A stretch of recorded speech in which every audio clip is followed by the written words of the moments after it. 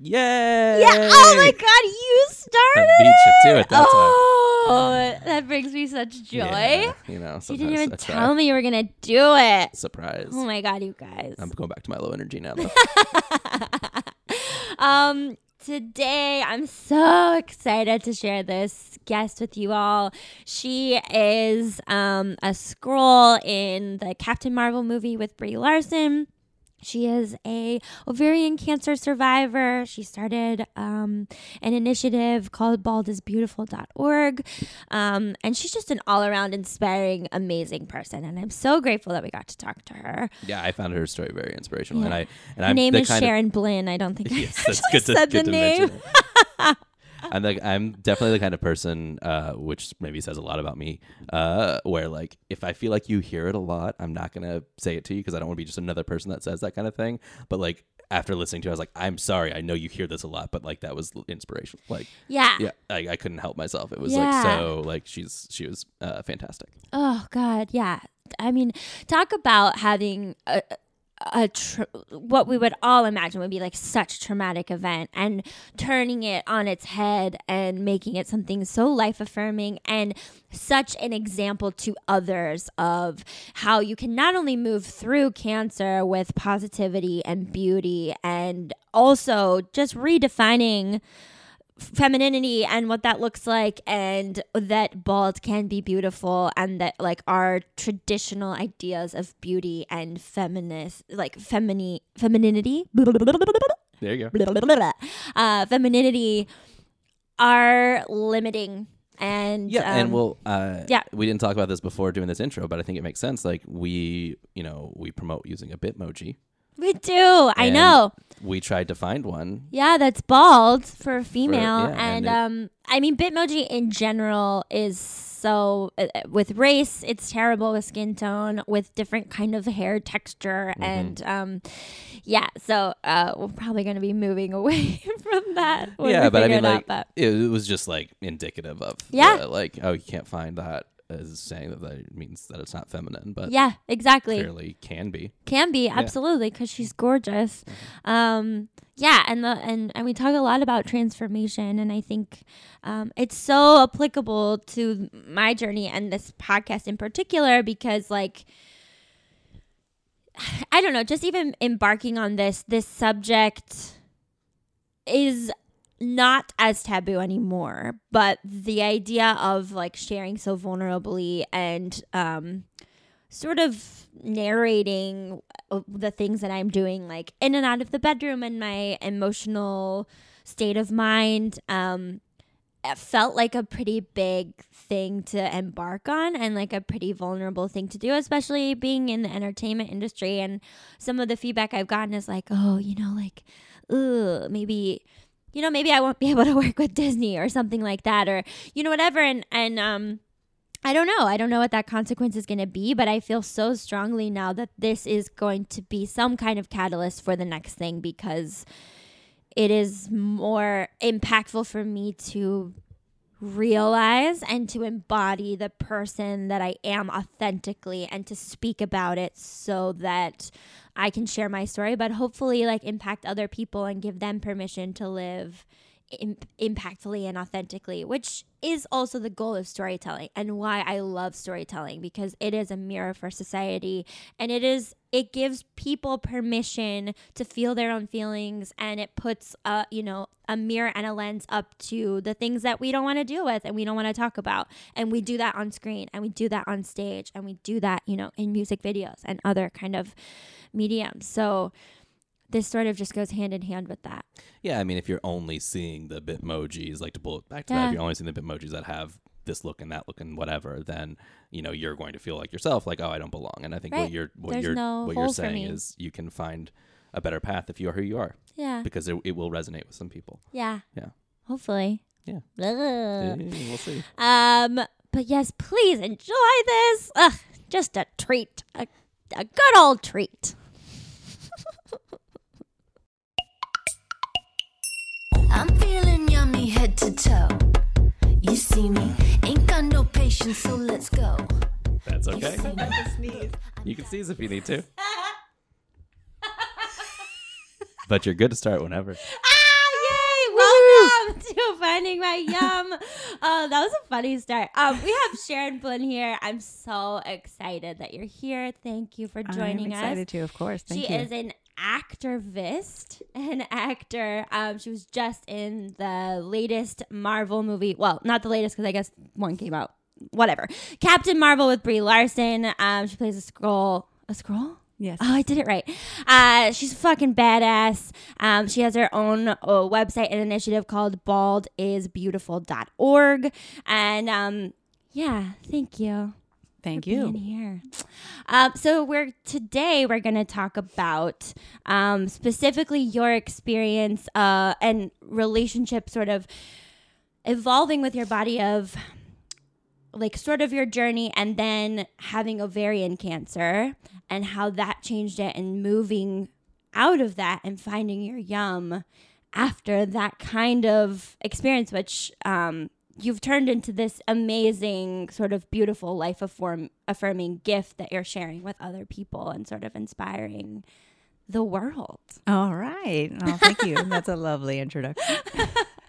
Okay, so let's start with like, I think when we were initially talking, growing up, you have a twin, right? Yes, which I'm is an already, identical twin. Yeah, that's Monozygotes rule. yes. And so growing up, you said that your relationship to femininity was like a little bit just Complicated.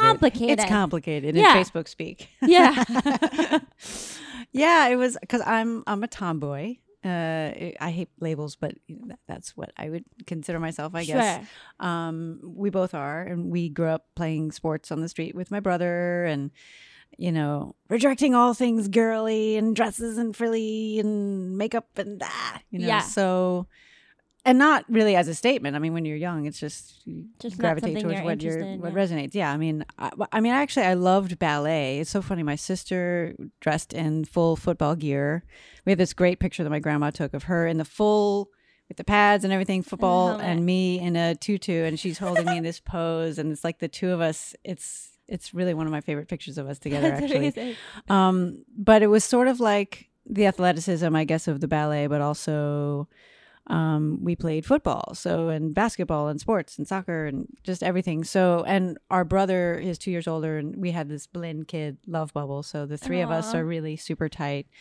And so we just did kind of everything together. And it was sort of this, I don't know how to explain it, but we just didn't gravitate towards anything that was sort of considered typical of what girls are supposed to do. Sure. I think just genetic predisposition to being a feminist. The F word.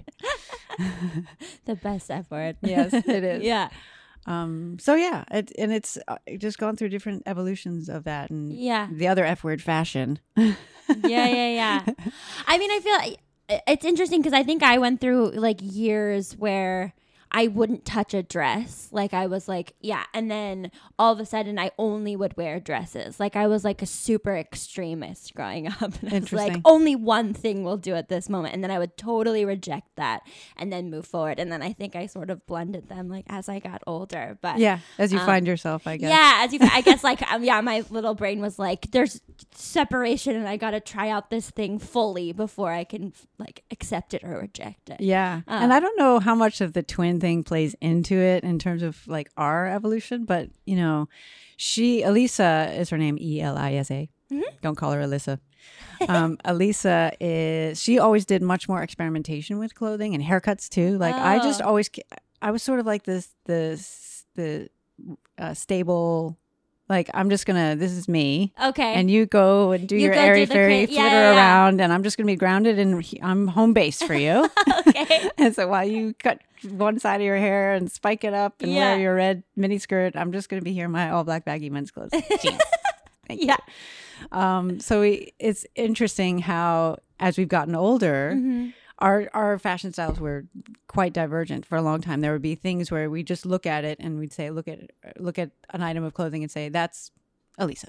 And that's Sharon. Interesting. We could just identify it. And now it's sort of coming closer to where she's actually liking stuff that I'm picking to wear for my, it's kind of this funny. weird. Yeah, you guys have come back together. Yeah, almost we're full starting circle. to, Yeah. So then how did that evolve as you grew up? That stayed pretty consistent, that like did you ever sort of feel this pull towards that classic type of femininity, or what, you know, people were saying what femininity looked like? No, like, you know, when I went to college, I went to New York, Barnard College, and that was the first time I was, you know, separated from my sister for an extended period of time. Okay. So that was sort of maybe a certain phase 1-ish of who is Sharon by herself, kind of, you know, on her own. And even then, it's sort of like I always tended towards more masculine, what's considered quote unquote masculine clothing, and emulated certain styles that were like, you know, the jazz cats, you know, with their baggy pants and loafers and stuff, and or big suit jacket, you know, again, darker colors too. So I never really went for traditionally feminine, but then also it would be this weird thing, like I'd wear like a purple crop top and jeans. The jeans would be baggy, but like, you know, because I was, you know, skinny little thing. Yeah. So sometimes I would wear stuff that would have a feminine touch to it, but always sort of much more kind of earthy, maybe. Okay. But not hippie trippy. Sure. Like. And then just in terms of how your like mental state around it was, because clothing doesn't necessarily mean anything. It's sort of an expression of how we're showing to other people. But like inside, did you feel like you were connected to that part of you, or, you know, like being voluptuous and a woman with breasts and, you know, curves and hips and whatever, was that like something that you were connected to in other ways? I'm not a curvy gal. So no. In fact, it was sort of this, maybe even part of an insecurity growing up, especially puberty age and then later. And I don't have, you know, the big boobs and the curves and stuff. And so that was part of it. And I think there's an aspect too, just in general, of self-worth, whatever, because I wore, like I said, you know, all black baggy men's clothes. I was kind of hiding. And I had my long hair, and it was sort of, you know, there's, without getting too deep or somber, but, you know, I grew up around a lot of violence and abuse of different forms, and so there was a part of my femininity that I think I wanted to push away because that was vulnerable and not necessarily safe. Okay. So there was an aspect of my clothing in terms of it being the masculine, quote unquote, that was like a suit of armor in some ways, both to keep stuff, you know, keep myself safe and keep things out that were not safe, but also to sort of insulate. And I'm very internal. I still am, but not as much, clearly, but introspective, kind of quiet. I was my nickname in I'm the quiet one. Oh, and Elisa's tornado. Like, again, the twin dynamic is really interesting because she's just, you know, when she gets upset, it's just this tornado whirlwind thing, and I'm just real quiet. And then at some point, someone's like, well, "What do you think?" And then I'll say like this one thing that's like, but when I do explode, it's like it's huge, big. Yeah, but I hold it for a while, and then it's like roar. Right, you know? right. So so there's a lot of other emotional layers around the dynamic of how I was clothing myself. Okay. That had nothing to do with fashion and just more to do with feeling safe. We don't have to go too far into the violence. Was the violence within like your immediate family structure? Yeah. Okay. But with it, the home situation. Okay. So, but your like unit of siblings then. The Blaine Kid love bubble. Got it. This is what That love makes looks a lot like. of This sense. is what safety feels like. This is what joy feels like. That's what we had together. That's amazing. That was our survival. Yeah. And then I imagine that's persisted. You're still very close with your. Oh, yeah. Yeah. And my sister and I got even closer, which is hard to believe because we grew up being told we were fraternal twins. Really? 2 eggs. And we found out later through my cancer What a journey weird that lie. I'm identical. Well, I don't know if it's a lie. It's Or urban legend, whatever. We were told by our mom, the story was they lost her placenta and they took a guess or they wouldn't tell her the real deal about what was going on. You know, I was a surprise too. She didn't know she was having twins. Oh. So sister came out. Yeah. Oh my God. Well, wow, that's like a movie moment. It is. They didn't have visual ultrasound. They had just sonogram, and our heartbeats were in sync. And I guess I was right behind her. Oh. And my hand is actually around her ankle the whole time. So I pulled her back in. Again, urban legend. Apparently, I pulled her back in twice. That's amazing. And then she came out. I love the idea that a fetus or like a baby coming out can pull another. Like, we're not ready yet. Yeah. And then the doctor, supposedly, again, the story was, so what do you want next? And my mom was give me a year or two. And he said, well, too late. You have another girl. Whee! Oh, what a terrible. I would have. Oh. That doctor was taking a big risk. Yeah, he was to be telling a joke to a woman who was right. like just had a baby. Yeah. Well, just had 2 babies. Just had 2 she babies. was just about to have. Well, she was. She gonna thought she was having one yeah. big baby, but it's 2. Crazy. And it was like, okay, so now story. in retrospect, all the soccer team, whatever was going on in there, that she must have been like, I guess that makes a lot more sense now. There were 2 bodies. The movement that was going on. Yeah. There's actually a Nigerian folktale about the Taiwo and Kehinde, about twins, and the one who's physically younger is spiritually older. So that whole story makes sort of sense, because the idea is the younger twin's spirit goes out first, makes sure everything is cool, goes back in and pushes the other baby out. Oh. And for a long time, I did have a much more maternal, protective relationship to my sister. And we've done it for each other, but there was a predominance to it. And It's balanced out more in later years. But that story I found out in my college years through a friend of mine who told us this story. And so, I was like, okay, Taiwo and Kehinde. I'm Kehinde, she's Taiwo. How fun. Yeah. So then the story about the foot thing and pulling her back in was suddenly like, oh my God, I totally believe the story now. It probably happened. Okay. And then, so when did you get ovarian cancer? I was 28 when I was diagnosed with ovarian cancer. Yeah. Okay. That's young? Yes. Very young. Definitely. I mean, there are some younger, but generally speaking, it's definitely a cancer that is more associated with older 50s. Yeah. In your 50s. Did you have issues with your reproductive organs before then? Or was this I did, but I didn't know, and I still am not sure that it's connected to it. But I, like my menstruation cycle was really unpredictable and irregular. Sometimes sex was painful, but I just thought, that's just my body is built in a certain way. Yeah.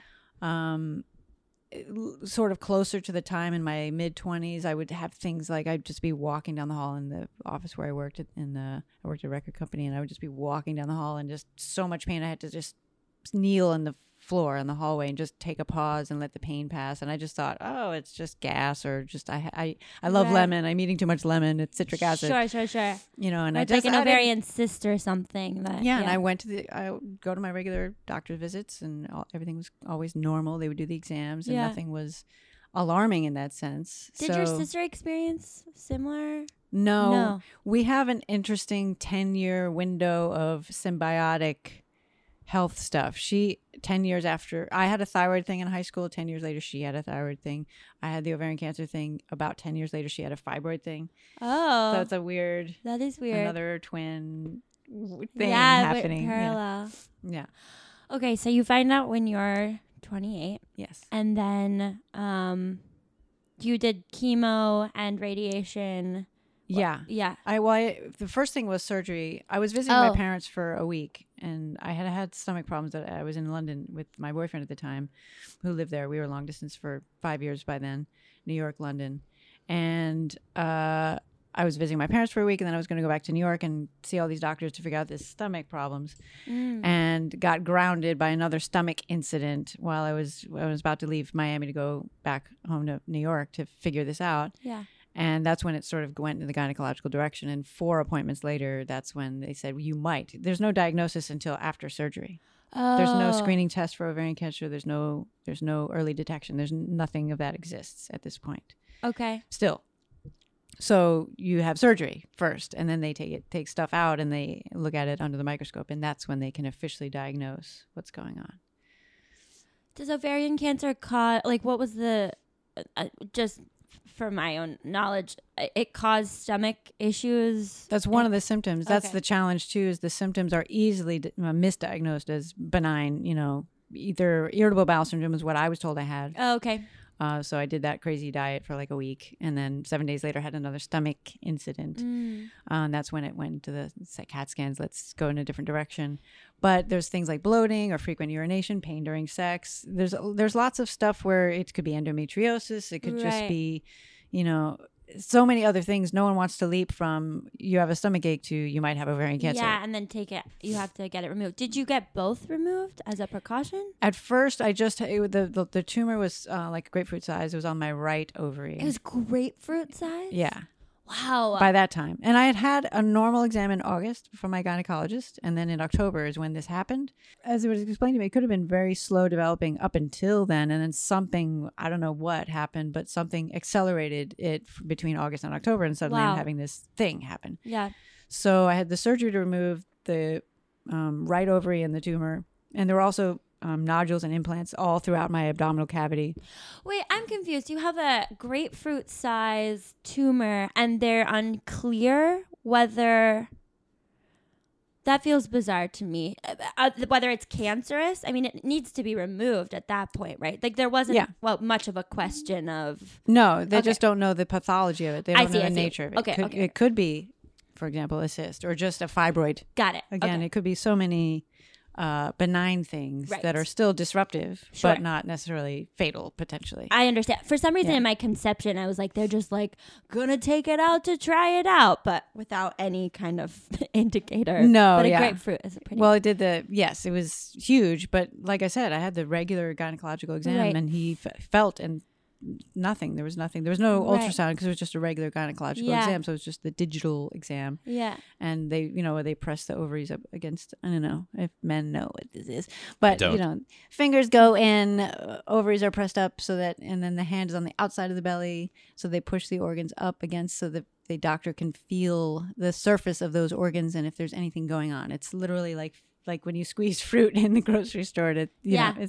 similar thing, but from inside and out at the same time. Yeah, so they can feel. Mm-hmm. So fun. It's wild. It's great. So that was normal in August, and then this. So that was the transvaginal ultrasound is what showed there's a mass. Then that's when I went to an oncologist that's when I started like, okay, only one reason you go to an oncologist, but I don't know yet. And even he said, that's the first time I heard the word malignant, but it was possible malignant. Right. And we won't know until we look at it under a microscope. Okay. So I had surgery, exploratory surgery, and they took some stuff out. And then a week later, the zipper 8-inch thing opened me up, take things out. So you just took out the one ovary, or did they decide to do... No, they took out the right ovary and the tumor, and then nodules that were all over, like my liver, bladder, other things that hadn't penetrated the tissues. So they took the nodules out, and then part of my left ovary. Got it. So the ovaries, excuse me, the ovaries are remarkable. I've learned so much. Yeah, they are the size of an almond. Mm-hmm. So this tiny little nut size thing is the source of life. Yeah, it's extraordinary, and it can be fully functional with a cuticle's worth of tissue. Oh. You do not need a full ovary to be fully functional in terms of your reproductive flow and hormonal whatever. Mm-hmm. So that's amazing. Yeah, it is amazing. So at 28 or 29, by the time the chemo had started, it was kind of like, okay, well, the questions of fertility came up. The questions of do I want children came up. Right. So, some surgeons were, take it all out. Hysterectomy. It's like, well, what does that mean? Right. Like, you're just saying take stuff out, and what does that mean for a 29-year-old woman without reproductive organs? What does that do to my life? Besides baby stuff, like what does that do to my body? Yeah. And so it was interesting. My main thrust was to hold on to a part of my ovary to sort of, I was with the boyfriend at the time that I thought I was going to be in forever with. Sure. And the ambivalence around having children was suddenly like, well, I think I do want to have children with this person, not just to have one. Right. Excuse me. So all these questions around femininity were coming up, not just because of my ovaries, but then the chemo and losing hair and all these other physical things that were going to happen in my body that were like, everything you're told about what makes you beautiful and attractive and sexy and biologically a woman are going to change quite suddenly. Yeah. So now I'm facing questions around my femininity from a totally different perspective. Yeah. And how do I feel about that? And then I was kind of, like the idea of losing my hair, I was kind of like, I realized how attached I was to my hair. I'm not in a quote unquote girly way, but literally my trademark long, like Joni Mitchell, Yep. Janis Joplin long, hippie flower power hair. That's my trademark, hippie jazz chick. Right. That's it becomes Sharon. a part of your identity. Yeah, so I was like, who, just as much as mine is a part of mine. exactly. Who am I without my hair? Well, my boyfriend still think I'm pretty without my hair. Yep. All these questions immediately are rushing in. First, oh my gosh, I don't want to die. Then the second question is, Yeah. I'm going to lose my hair. Right. So I was also simultaneously mad or troubled by, why am I so upset about losing my hair? Like the feminist in me was like, like, why is that upsetting me? So that was almost right, like this, because it's like a theoretical thing. It doesn't seem like it would be that big of a deal, and like on the outset, you could stand for something, but it's precious, and it's something you've always had and known, and yeah, and it's so fleeting. They're gonna go through this thing, and it's just gonna be not on my head anymore. Yeah. Like, oh my gosh, what that is. So, my instinct was immediately to do something to change the dynamic around that loss, quote unquote loss, because, okay, I'm going through this. It's going to happen. I'm going to decide how I experience that. Yeah. And I was encouraged to cut my hair short first. Sure. So I had a haircut house party. Oh, that's so great. Yeah. So I got a little pixie do, which was awesome. Cute. Which that was like terrifying. Yeah. If I only cut, split ends like my whole life. So the idea of having a short, that was so bold and freaky to me. Oh yeah. my I've God. always wanted a pixie cut, but I have this conception of women who can pull it off, which is like very thin and slender faces and like just a particular bone It's structure. not true. I get that. Yeah, absolutely. 100%, right? That my brain is like, you can only do that once you get to like this weird ideal in my head. Yeah. And that was like one of the big revelations. Ultimately, my journey with ovarian cancer brought me so much more in connection with my femininity and my womanhood and what really, what makes those things, what they are for each person. Right. And I felt really strongly about doing something to connect, to help women, encourage women to connect to that sense of self and identity on our own terms. Like our bodies are going to change with age, with whatever. And why, with these either temporary or permanent changes and shifts in our bodies, are we being forced by societal notions of these things to question that wholeness at every step of our journey? And we're the visual assault of, these standards that are impossible, which I already rebelled against. Yeah. Now had this whole other dimension of, all right, I'm going to get inside that shit and change it up and expand the envelope. That was sort of the spark of these questions, was like, I want to change that, because I don't think anyone should have to question their wholeness and beauty when they're trying to survive this kind of thing. Yeah, absolutely. That's an additional layer that's 100% not useful. Yeah. Yeah. Okay, so you have a hair cutting party and you decide to make this your own journey, which is brave and challenging, I can imagine, almost at every turn, especially when you don't have, I feel like, a lot of resources already of people or just images or whatever, like you were talking about with your website, to look at, to be like, oh, there's other people who I'll look like that girl in the magazine. Or you get the G.I. Jane, you get the Sinead O'Connors, Right. which are, they're badasses, so no problem. Or Alien, Sigourney Weaver and Alien. I love it all. Right. But Samantha and Sex and the City. Yeah, well, that came much later. That was I was later. later. Actually in the episode where she takes her wig off. You were. You know what's we funny? can talk about that. Yes, I was rewatching the show, and I remember seeing you, and yes, you were. I helped them cast that. Those are most of the women taking off their wigs are real cancer patients. Amazing. Yeah. That's an incredible scene in and of itself. It's a scene where Samantha has gone through. She's going through chemo. Yeah. And she's wearing her wig, and she's going through menopause because of the treatment. And she's wearing this wig, and she's speaking at this gala, and the wig is really hot and itchy and uncomfortable, and she's having hot flash. And she's created this speech that like really has no depth and isn't actually talking about the issues, or it's not really, personal. It's it's not personal. Yeah, it's not vulnerable or anything like that. And so then at one point, she's dripping, you know, all over her couture. Yeah, as she puts it. And she takes her wig off, like, oh, to hell with it. She takes her wig off, and then she's just drenched in sweat. And then these other women start standing up and like, oh yeah, I can take my wig off too. So that's one of my first. It was a featured background role, but that was one of the first things that I did as an actor. Was the 2 Sex and the City episodes, actually. Oh, how funny. One was I was not wearing a wig, but this other one was very special, obviously very personal and beautiful. And the women I brought had not actually ever gone out in public without their wigs on. Oh, I just got chills. So most of them, and then we have this, I'll have to find it and send it to you. We have a beautiful group picture of all the women with Kim Cattrall with their wigs off. And sadly, a lot of those women actually are no longer with us, but they had this moment now associated with their illness. That's part of the Bald is Beautiful thing too. Create these positive events that now you have an association with cancer that isn't doom and gloom and knocking on heaven's door. It's like, oh my God, I'm on Sex and the City. I'm hanging out with Kim Cattrall. So it's like suddenly it infuses the cancer experience with something positive and joyful that you can look back and like have as a positive experience, and instead of just everything being so much about illness and death knocking at your door kind of thing. Yeah. So I'd just love to go back a little bit to sort of the journey of how you got to like Bald is Beautiful. So you find out you have the surgery. You cut your hair, and then you start going through chemo. Well, I started chemo. I had made an appointment with someone to cut my hair short like a few days after. I didn't know anything about chemo, so I didn't realize by day 2 or 3 I'd be in agony and not able to go anywhere. Got it. So my sister drove to the salon to tell the hairstylist that she's this woman named Michelle. She's French. Michelle, she's been cutting my hair since I was 5 years old because she's at the salon where my mom has been going for her decades. So she's always wanted to give me this French, this chic look. But I say split ends only, no.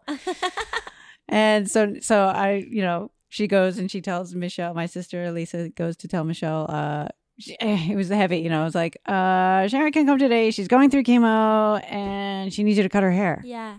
And so Michelle was just like, okay, so I come to you. I cut her hair at the house, So that's why I call it a haircut house call, because she came and her mother was in town. She was about to leave for Paris 2 days later. She came on a Tuesday, cut my hair in the living room of my parents' house that looks out onto the bay. So it's beautiful. And we took pictures of the whole thing. And it was like, just became this whole joyful, beautiful, loving event. I always get emotional when I think about it because it's just so beautiful, this gift she gave and the pictures. And again, these are all little seeds that were planted about like what I want to give to other people to move through their experience that way of like, you can do this too. Yeah. Because the pictures are so joyful. So even if the emotion sometimes it was a roller coaster. I was crying and laughing and smiling and then looking at my hair in the mirror and like, oh my God, I can do this and tussle my hair and there's no tangles. Yeah. Whoa. You know? But also tears, and so, but the pictures are so joyful. So then I'm like, oh, so I can actually create a sort of a mental muscle memory that is fun and upbeat and positive. And I know it sounds maybe kind of new agey and weird, but it's sort of, there's positive neurolinguistics. There's science to positive peptides and those kinds of things. Mm-hmm. And so I think if we inform ourselves to be positive and loving and self-loving, those cells are the ones that are going to multiply. Yeah. And, there's huge research on that. Yeah. I mean, with cancer patients who think that it's going to go badly, it's going to go. Sometimes it does. Sometimes it doesn't. I don't know if it's directly causal, but it's sort of like the way I see it is even if I know I'm going to die, I'm the one who's going to decide how I walk down that path and out that door. Yeah.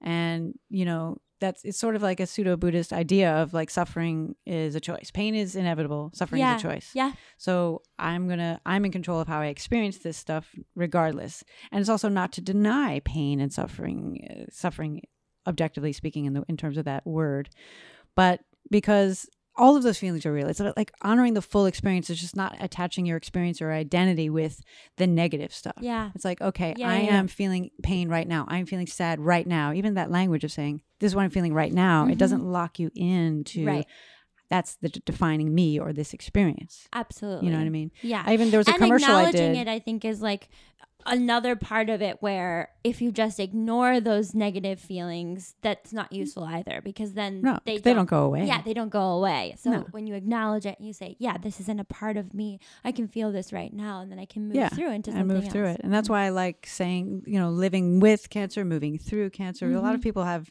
issues with language and terminology around, like, I hate the word journey. And it's like, but it is a journey. It's a fucked up journey, but it's a path. It's an experience. It is all those things. So if languaging it in a different way helps to mentally kind of put a different context to it, that's just another tool to use, absolutely, in getting through it. Yeah. And if it anchors you into something different, or like, if it works for you. It was sort of like, even for chemo, I was exploring things of visualization exercises and stuff to do in meditation. All new stuff to me, by the way. I never did any of that shit before. Yoga, meditation, this is all new. I did everything in the kitchen sink, trying it, doing it. Right. And the first visualization I had was carboplatin and Taxol were the two chemicals. So it was like Captain Carboplatin and the Taxol tanks. It was like, they're going to come in and obliterate the cancer. But I was like, that energy is so... it's like aggressive and angry. Yeah. And I don't want that energy inside my body. Right. So I was like, okay, let me think of a different one. And then I decided, you know what? I'm a nerd. I go to school. I take classes. I take the hard classes. So cancer is my teacher. A bitch. But I'm going to learn a lot. Mm-hmm. So I decided to go the other route, and it's Indiana Jones. He's an archaeologist. The doctor's going to go in there. They're going to excavate these tumors and all this stuff, and they're going to take it to another place, and they're going to study it. What can we learn from this material? How can we improve the situation? So that was much more to me. Plus, Harrison Ford running around my belly. Not so bad. Not so bad. So all these instinctively, I was doing these kinds of things, and I thought, I read people's stories and them sharing things about how they got through something. So I was like, well, I feel like I want to share some of these ideas with other people. Just know that there's alternatives to how you can move through these different aspects that are portrayed in the media, even TV and film, as the most terrifying, devastating. Even the literature I got from the hospital, hair loss is often considered the most devastating aspect of the cancer chemotherapy experience. It's like, oh my God, they're giving me these words. Yeah. They're handing me, you're going to be devastated. Mm-hmm. Thanks, guys. Yeah. So I was just like, I need to do something to change that. When I finish the cancer thing, I want to add some new language, some new images, some new concepts of how to experience it. So after you moved through that, what was then, did you feel like you had a different relationship to your body, to your femininity? Oh yeah. Yeah. Oh yeah. I mean, one of the first things that happened too was, and this is going to, again, sound a little new age. I worked with a medical intuitive, loved the work I did with her. She's based in Montana. And one of the first things she said to me, she didn't know me. So the first thing she said is, okay, you need to stop wearing black. And I was like, say what? Because everything down to my skivvies is black. And she said, okay, just start with one thing at a time. Don't get stressed about, and I didn't have money too. So I'm not getting a whole new wardrobe. And I hate shopping. Yeah. So on top of it. So I was like, just everything when she said that, I was like, terrifying, so more terrifying than chemo. Oh my God, shopping and clothing, no. And oh my God, pink.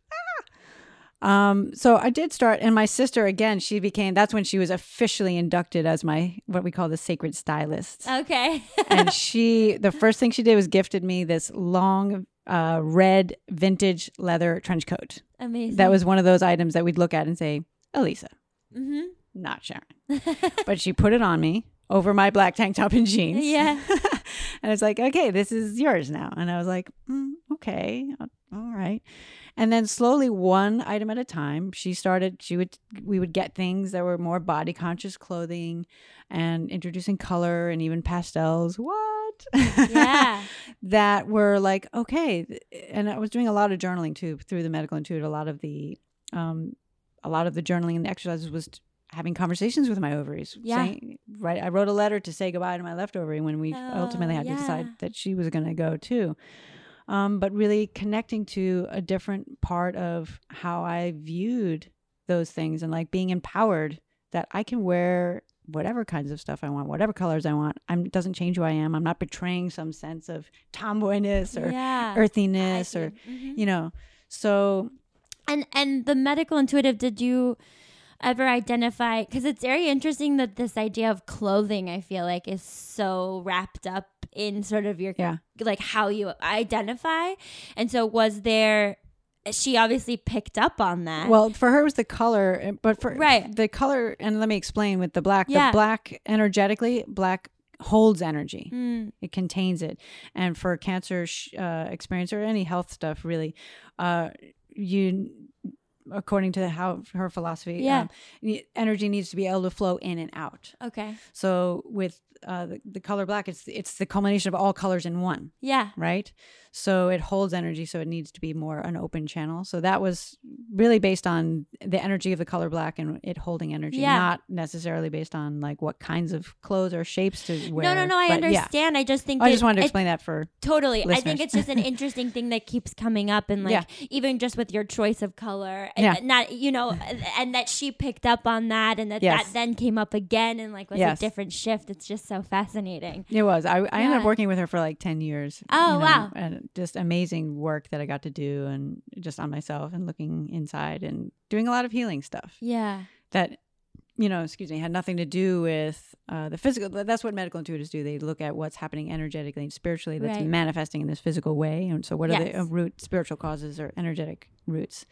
So we delve deep into that. So that's some of the favorite stuff that I got to do with and for myself through and this. Did you feel like through that process of like communicating and writing to the ovary that was leaving your body, or the partial of your I had the surgery, and then I had the chemo, and then it came back during chemo, so then I had another surgery again, still like, can you just do a cystectomy, can you just take part of it out? And then was remission for a year again, and then the final surgery was where my surgeon was kind of like, all right, I think it keeps coming back, so you're gonna have to let her go. Got it. And so that's when it was like, okay, so now what does that mean for me? I still have my uterus and I'm on hormone replacement. Okay. So still got my cycle, but it's mechanical. But yeah, I definitely, and then also at a certain point, my boyfriend and I at the time broke up too. So then the whole question again about having children again changed once again to being more ambivalent, because I never felt this biological imperative to have children no matter what. I don't want to be a single mom. And not abashed at all on people doing that. I just didn't feel the imperative to do that regardless of what my situation was. Yeah. I wanted to, have a family and husband and have a family unit in that particular iteration. Right. So that sort of changed that question back again, And so with both gone, this is a silly question, but because you weren't producing eggs, can you still have if they implanted technically I still got the oven, I can bake the cake. Got it.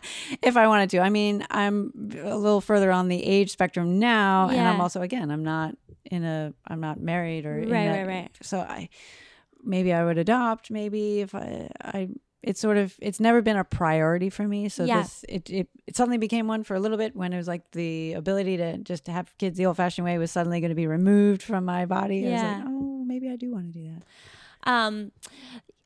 The one last question I have about this is like, I think I didn't quite follow up, was when you were having these conversations and now that both of them are gone, did you though feel, we just had this woman on named Whitney Ullum, which I don't know if you know her, but she's like a women's sexuality coach, and she was talking about like how we don't talk to our our pelvis or our vagina or our ovaries or uterus, and that like there's this amazing thing about like grounding that energy, and that there's so much power in like sexuality, like women's sexuality to manifest a variety of different things. And so the idea of talking to these parts of you in a whole that were leaving, that are still there, did that ground you in something new? Did that feel different, I guess, moving forward, in terms of that? In terms of sexuality, or just in terms of everything? I guess I feel like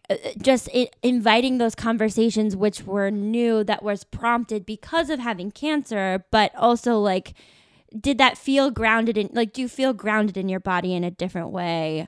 Or I mean, I definitely came to a new embrace of my physical form, because it started with the outside, started with the hair. Well, it started technically with the inside, with for removing the first ovary and all those other questions. But definitely every step of the way was a new question around how my body is changing and what that means for me, and what do hormones do, and what does menstruation do, and all these like real, for me, again, the nerd in me was like fascinated with like really getting into a much deeper field of knowledge and understanding about how these things work, Right. and the wonder of it. I mean, women are badass. Yeah. We are. There's so much going on in our bellies. Yeah. It's just beyond.